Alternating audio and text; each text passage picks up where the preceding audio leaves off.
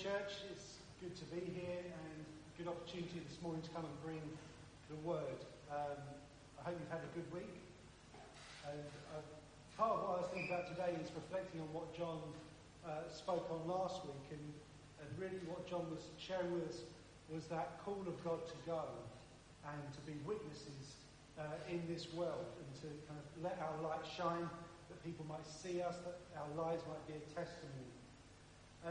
And I was thinking about this kind of aspect of God's call, and there's many aspects to our Christian life. And I came up with a nice analogy for us this morning. And if you know what this is, see if you can see the camera here. Yo-yo. I don't know if you're any good at doing yo-yos. I'll try and not break something this morning. But I was thinking the Christian life is a bit like a yo-yo.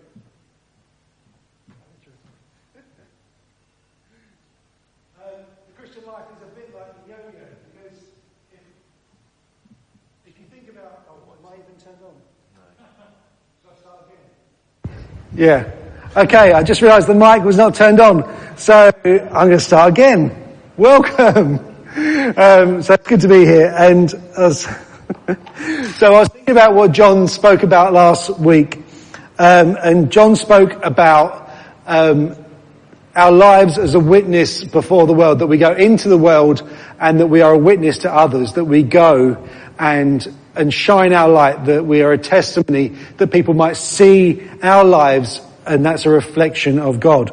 And I was thinking about the many aspects of the call to walk in the Spirit, and this is where the yo-yo came in. You might have seen this before.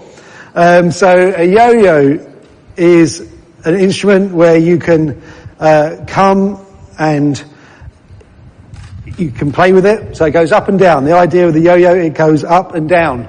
Now, if I had a yo-yo that just stayed in my hand, all I'm doing in this one is holding a piece of wood, and it doesn't really mean much. It's just a thing that I'm holding. And if we think about the call of God, it's about coming and going.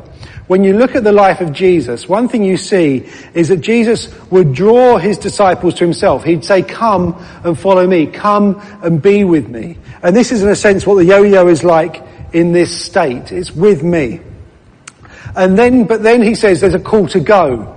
There's a call to, at one point he sends out the 12, and at one point he sends out the 72, and at one point at the end he says, go into all the world. And that's the point where we go. But with a yo-yo, as you see, the point is you go, but you also come back. Because if you just go, then you kind of slowly die out. And a yo-yo that's at the end is just, in this case, is a piece of wood on the end of a string, and it doesn't do much.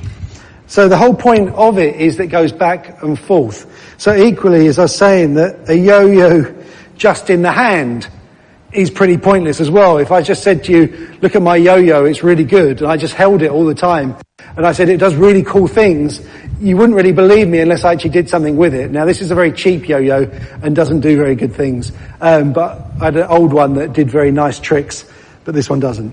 So the Christian life is a bit like a yo-yo, that you're called to come to God, and this is the call of God. Come to me. Come follow me. And then there's a call to go. And so last week John talked about that kind of, that going, that being sent by God, that we're a sent people. But there is a call this morning, and I really feel this, that God wants to minister something in our hearts, that there's a call to the person of Christ. Because when Jesus calls people, he doesn't just say, come and learn about me. He doesn't say, just come and sit under my tutelage and study the scriptures and learn. He's saying, come and be with me. So as he said to the disciples, come and follow me. So they would actually walk with him, live with him, be with him. And that was the call that he was putting out. When we're thinking about Christ, though, they're saying, I really want to reiterate that it's about love. Because again, John spoke on this last week, that, we talk about the things that we love. Because if love isn't central to your relationship with Christ, then it's going to run dry. Because there's things that we do for love that we would not do the reason. You know, just this morning, I was just trying to get ready and Samuel said to me, can you come and play with me? And I was like, I've got so many things to do. But because of love, I sacrifice some things to then go and be with him and play with him. And so you think about that, and love must be the underlying thing in our relationship with Jesus Christ. If there isn't love, then we're going to run dry. We're going to lack our motivation in doing so. I want us to turn in the scriptures to Matthew chapter 16.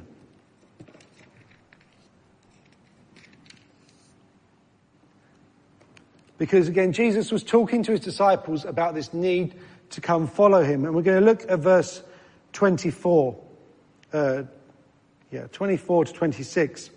Because it says in these verses, it says, then Jesus told the disciples, if anyone would come after me, let him deny himself and take up his cross and follow me.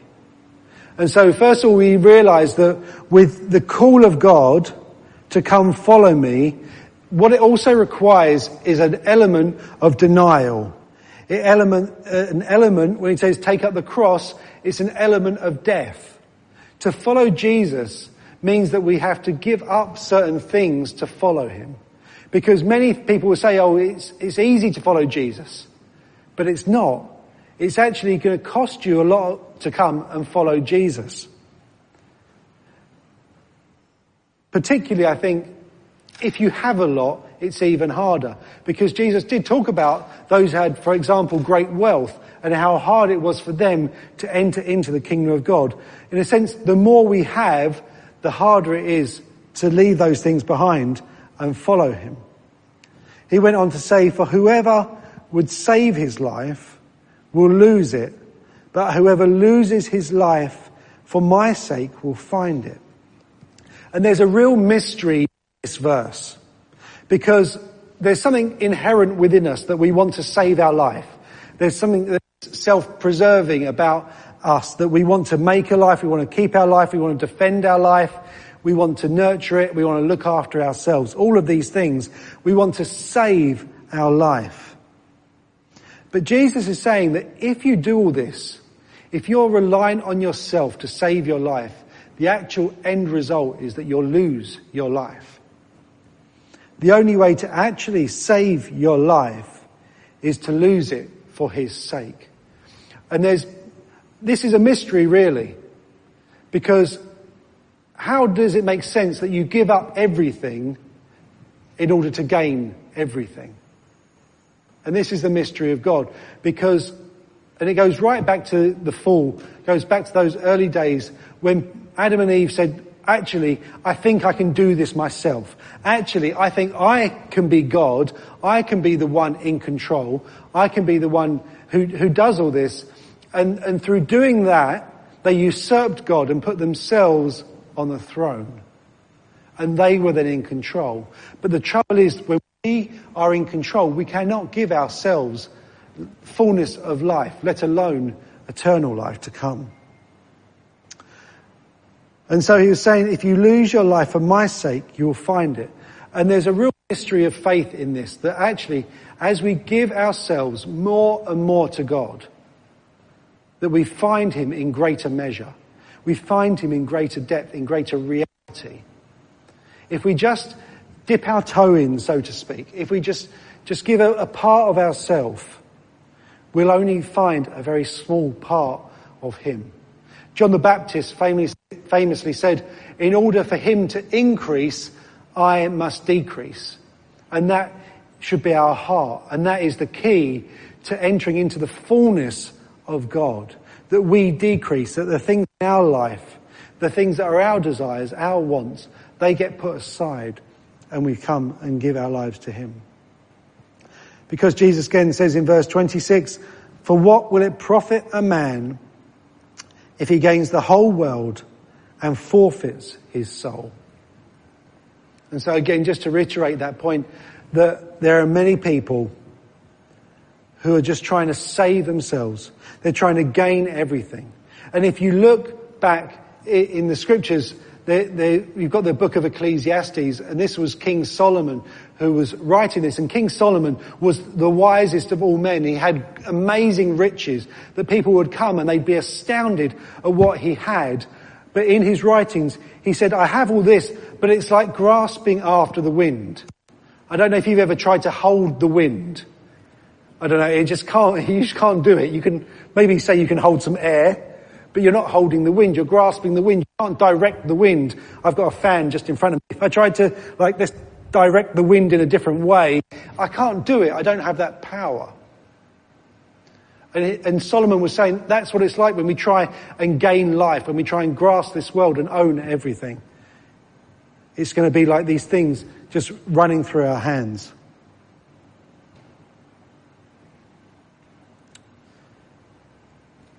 I think when we look to God and when God calls us, what he's looking for from us today is a big yes. And I don't know if you've ever given a big yes to Jesus, because again, when you saw Jesus call some people, they went, well, but can I just go and do this? When I just want to do this other thing first. But what he's looking for from us is this overarching yes. Just yes, because the reality is when you come to Jesus, you don't know it all. You don't know how it's all going to pan out.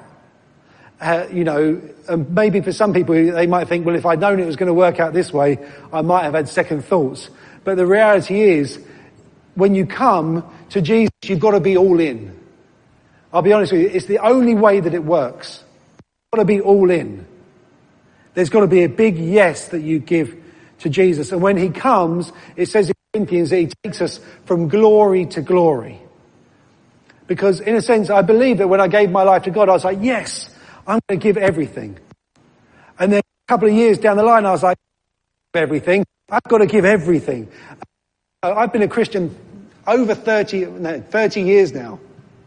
And I'm at a point in my life where I'm like, man, I've got to give everything. And I'm not giving everything. I've got to give everything. Because again and again, Jesus is showing me there's this. But also what he's showing me is there's more. There's more of me that I have for you. There's more that I want for you.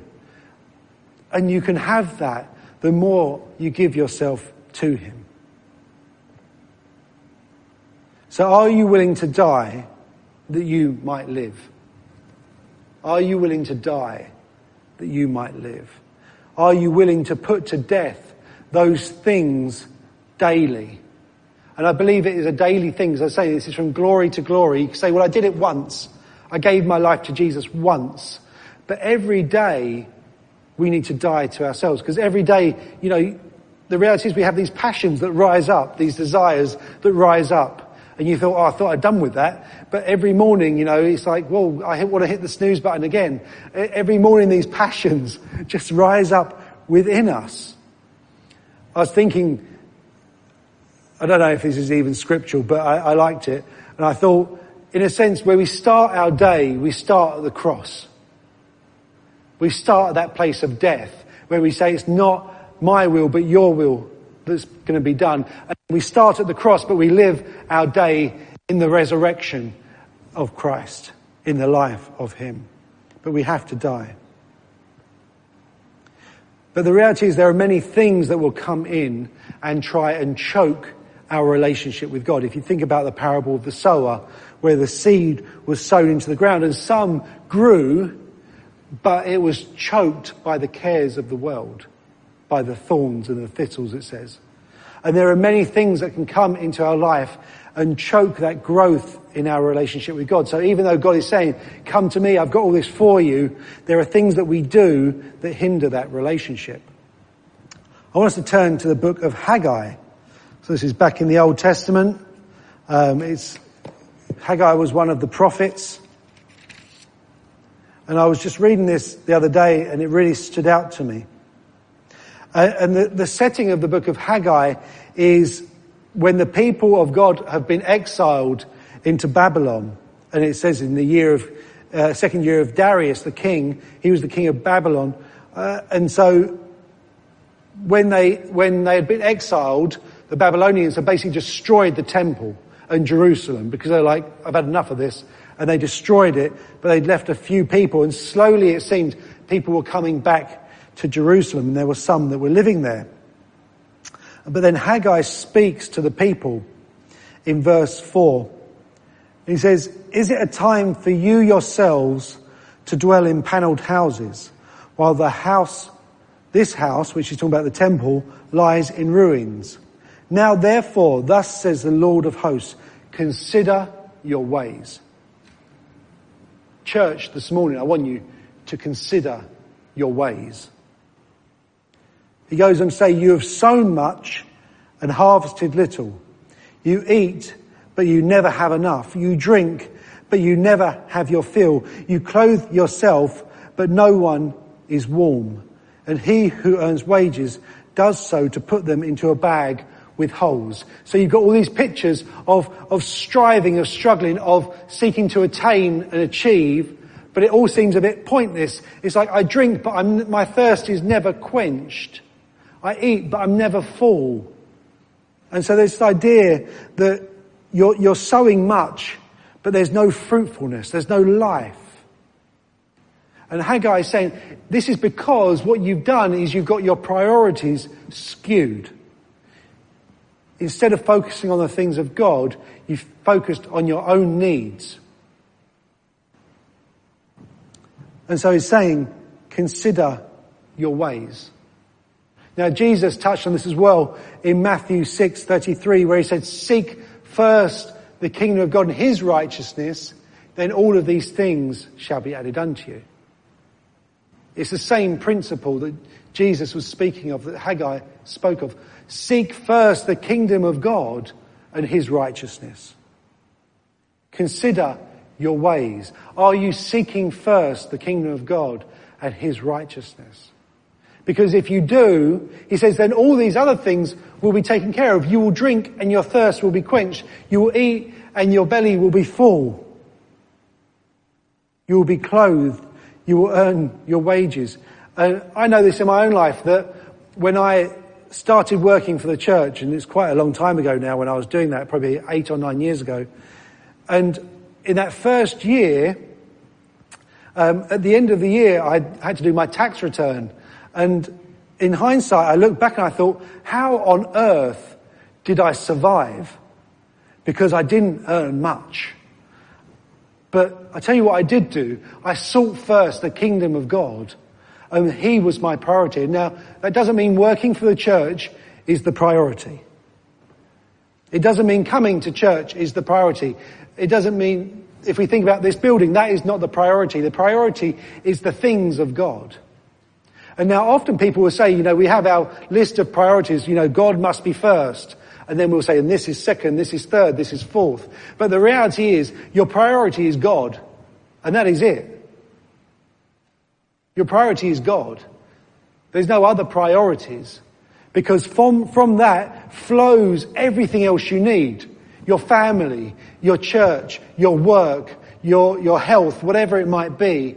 If you put God first, he says, I will take care of these things. Seek first the kingdom of God and his righteousness.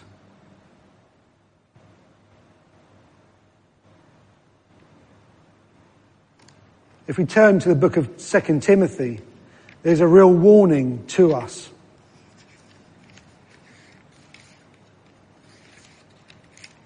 This is 2 Timothy chapter 3.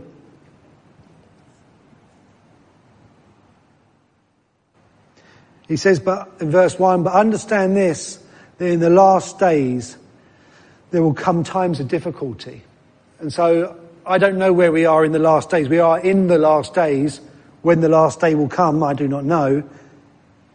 But it says, for people will become lovers of self, lovers of money, proud, arrogant, abusive, disobedient to their parents, ungrateful, unholy, heartless, unappeasable, slanderous, without self-control, brutal, not loving God, treacherous, reckless, swollen with conceit, lovers of pleasure rather than lovers of God.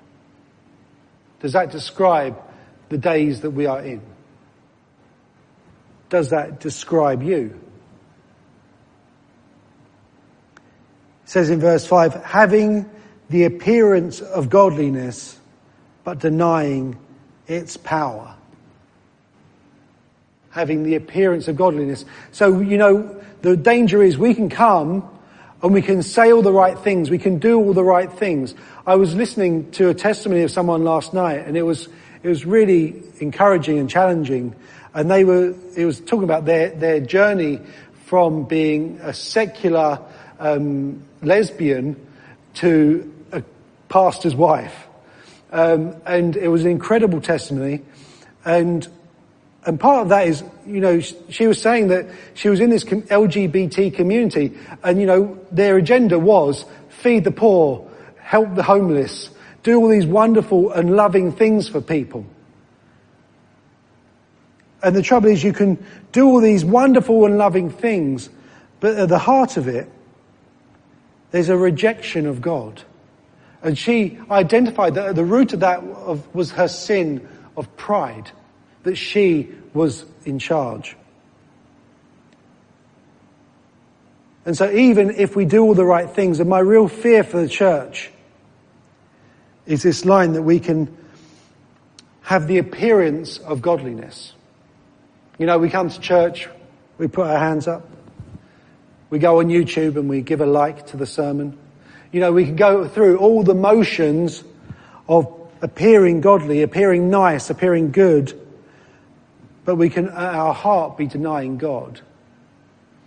I was watching, I don't know if you've seen the mini-series called The Chosen, and it's about the life of Jesus, and I find it's an incredible series if you get to watch it. And one of the storylines is about Nicodemus. And if you know about Nicodemus, this was in John chapter 3. And Nicodemus he was a Pharisee, one of the teacher of Israel. So a really important guy. And he came to Jesus at night because he was intrigued. He wanted to know more about this man.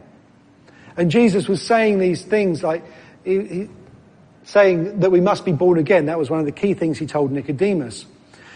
And he was sowing all this stuff into Nicodemus's heart.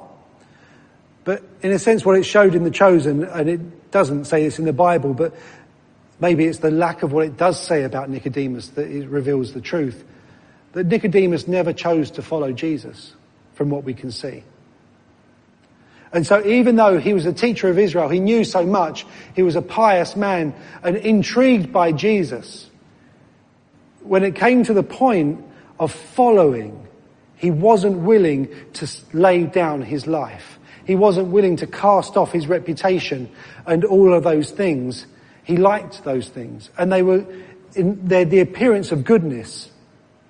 But he wasn't willing to lay them aside to come and follow Jesus. And you might be a really nice person this morning, but you have to lay that aside to come and follow Jesus.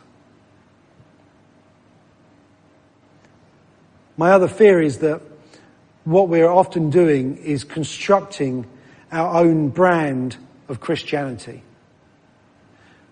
The church is under a lot of pressure today to conform to the world, to adjust its beliefs and its ways so that it complies with what the world thinks. So saying that the scripture can't always be true, that there are certain things that the Bible says or what Christians believe that we shouldn't believe. That there was one thing, again, I was reading, and the Prime Minister said we wouldn't do this in a reasonable society, implying that there are certain things that Christians might try or do that just aren't acceptable today. And it reminded me of a story in the book of 2 Kings. And if you go back into 2 Kings chapter 22,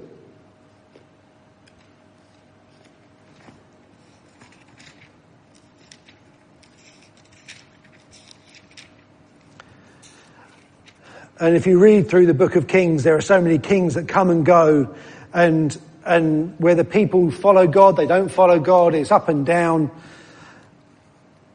And then there comes this king, Josiah, who loves God, and he's like a king like no other. And so he's restoring the temple. And as part of the restoration, they're having a big clear out. You know, they're going into the temple, you know, dusting things off. And, you know, when you think, oh, look what I found down the back of the sofa. But there comes a point in verse 8 where he says, and Hilkiah, the high priest, said to Shaphan, the secretary, I have found the book of the law in the house of the Lord. I have found the book of the law in the house of the Lord. Now, that just made me think, well, who lost the book of the Lord? Where had it been all these years that, you know, imagine there was just one Bible that we had. And it's like, when you think like everyone would know where it was, everyone would take care of it, make sure we had it. But the reality is that they'd lost it. It had got put under someone's coat somewhere, or, you know, and dust had settled on it. It was at the bottom of the drawer, wherever it might be, and they'd lost it. And it made me think, no wonder these people were going up and down, to and fro, going away from God and worshipping other idols, because they'd come away from the Word of God. And I don't know what role the Word of God plays in your life today. But if we do not have the Word of God as central in our life, we will inevitably develop our own brand of compromised, corrupted, or watered down Christianity. And there are many people who will say, well, this is what God is like. And it's like, well, where have you got that from? You know, people will even say, well, I don't believe in God. And they say, well, what God do you not believe in? Do you not believe in the God of the Bible? Or is it something else you've constructed in your own mind? And so they found this book, and Josiah repented, and he had it read to the people, and they all repented, and they followed the Word of God. We need to have the Word of God as central in our lives. If you're not feeding on what God is saying, then you're going to go out of line.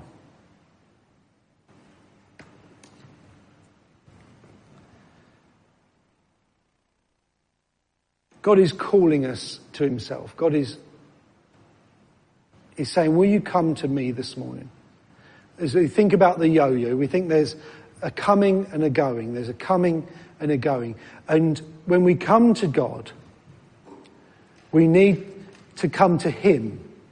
It's not about coming to church. It's not about even coming to a book, because you can come to the Bible without coming to Jesus. He's the living Word. We need to come on a daily basis and choose to follow him. To not be consumed with our own wants, our own passions, our own desires. We need to put things to death that we might follow him. Because when we do, and this is, I really wanted to hope that this would come through, and I don't know if it has, but the point is, when we do, we encounter God. We encounter Jesus Christ. And this is the importance of what I'm saying this morning. It's like God is saying, I want you to be with me. And if you read about when people were with Jesus, they would be like, wow, wasn't he different? Didn't he have different authority? Didn't he speak differently? Wasn't he loving? Didn't our hearts stir? Weren't they warmed?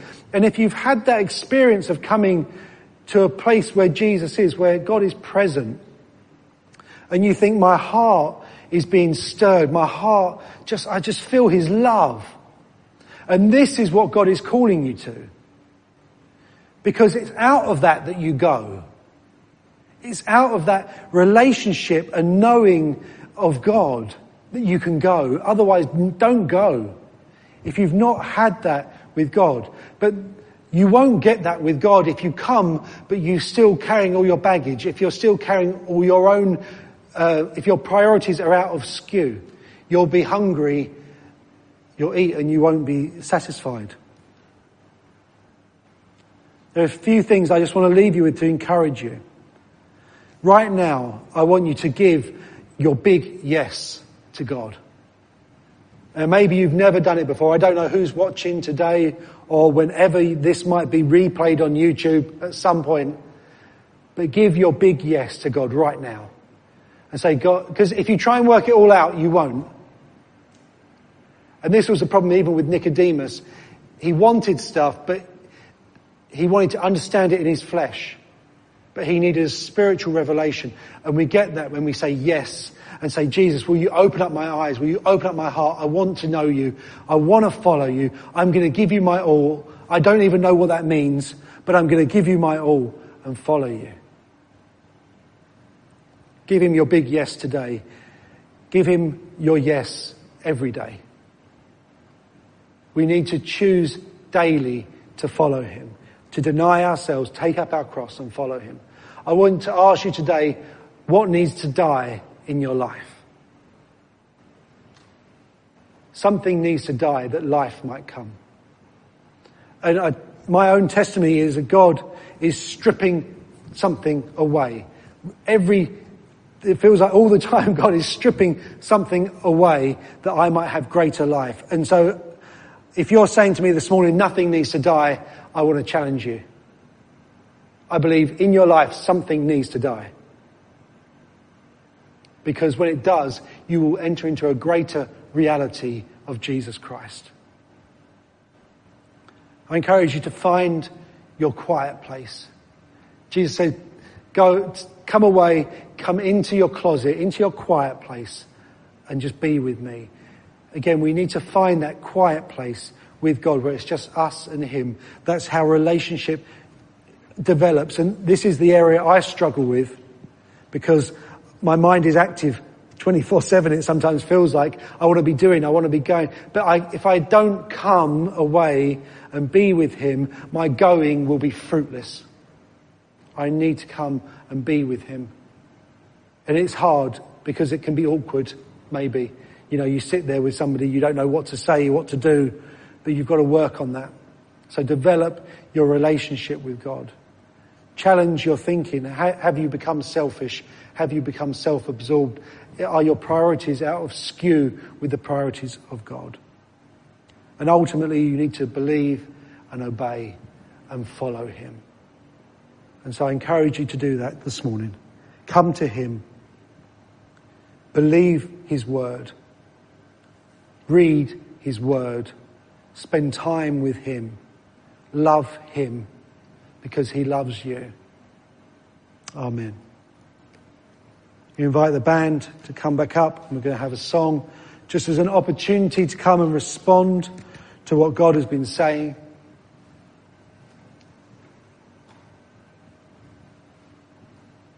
As I was saying, if nothing else, I want to encourage you just that God loves you. God loves you so much. And he's saying, come to me, come to me. Be with me. That needs to be our starting place. Be with me. Make me your goal. Let's just close our eyes. As the band plays, you can sing along.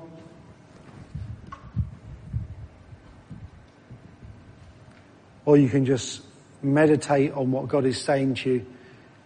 Hear from him. And respond to him. Jesus.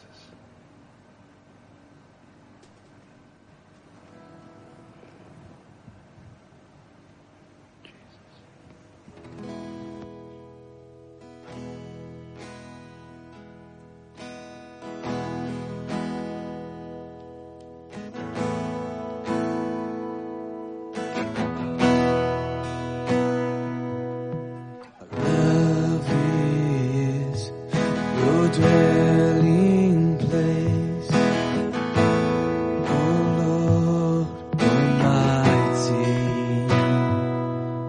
my soul longs and even faints for you.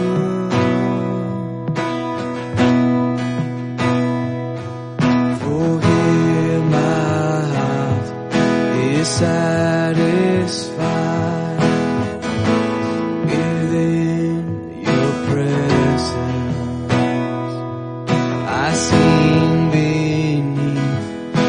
Shadow of your wings. Better is one day in your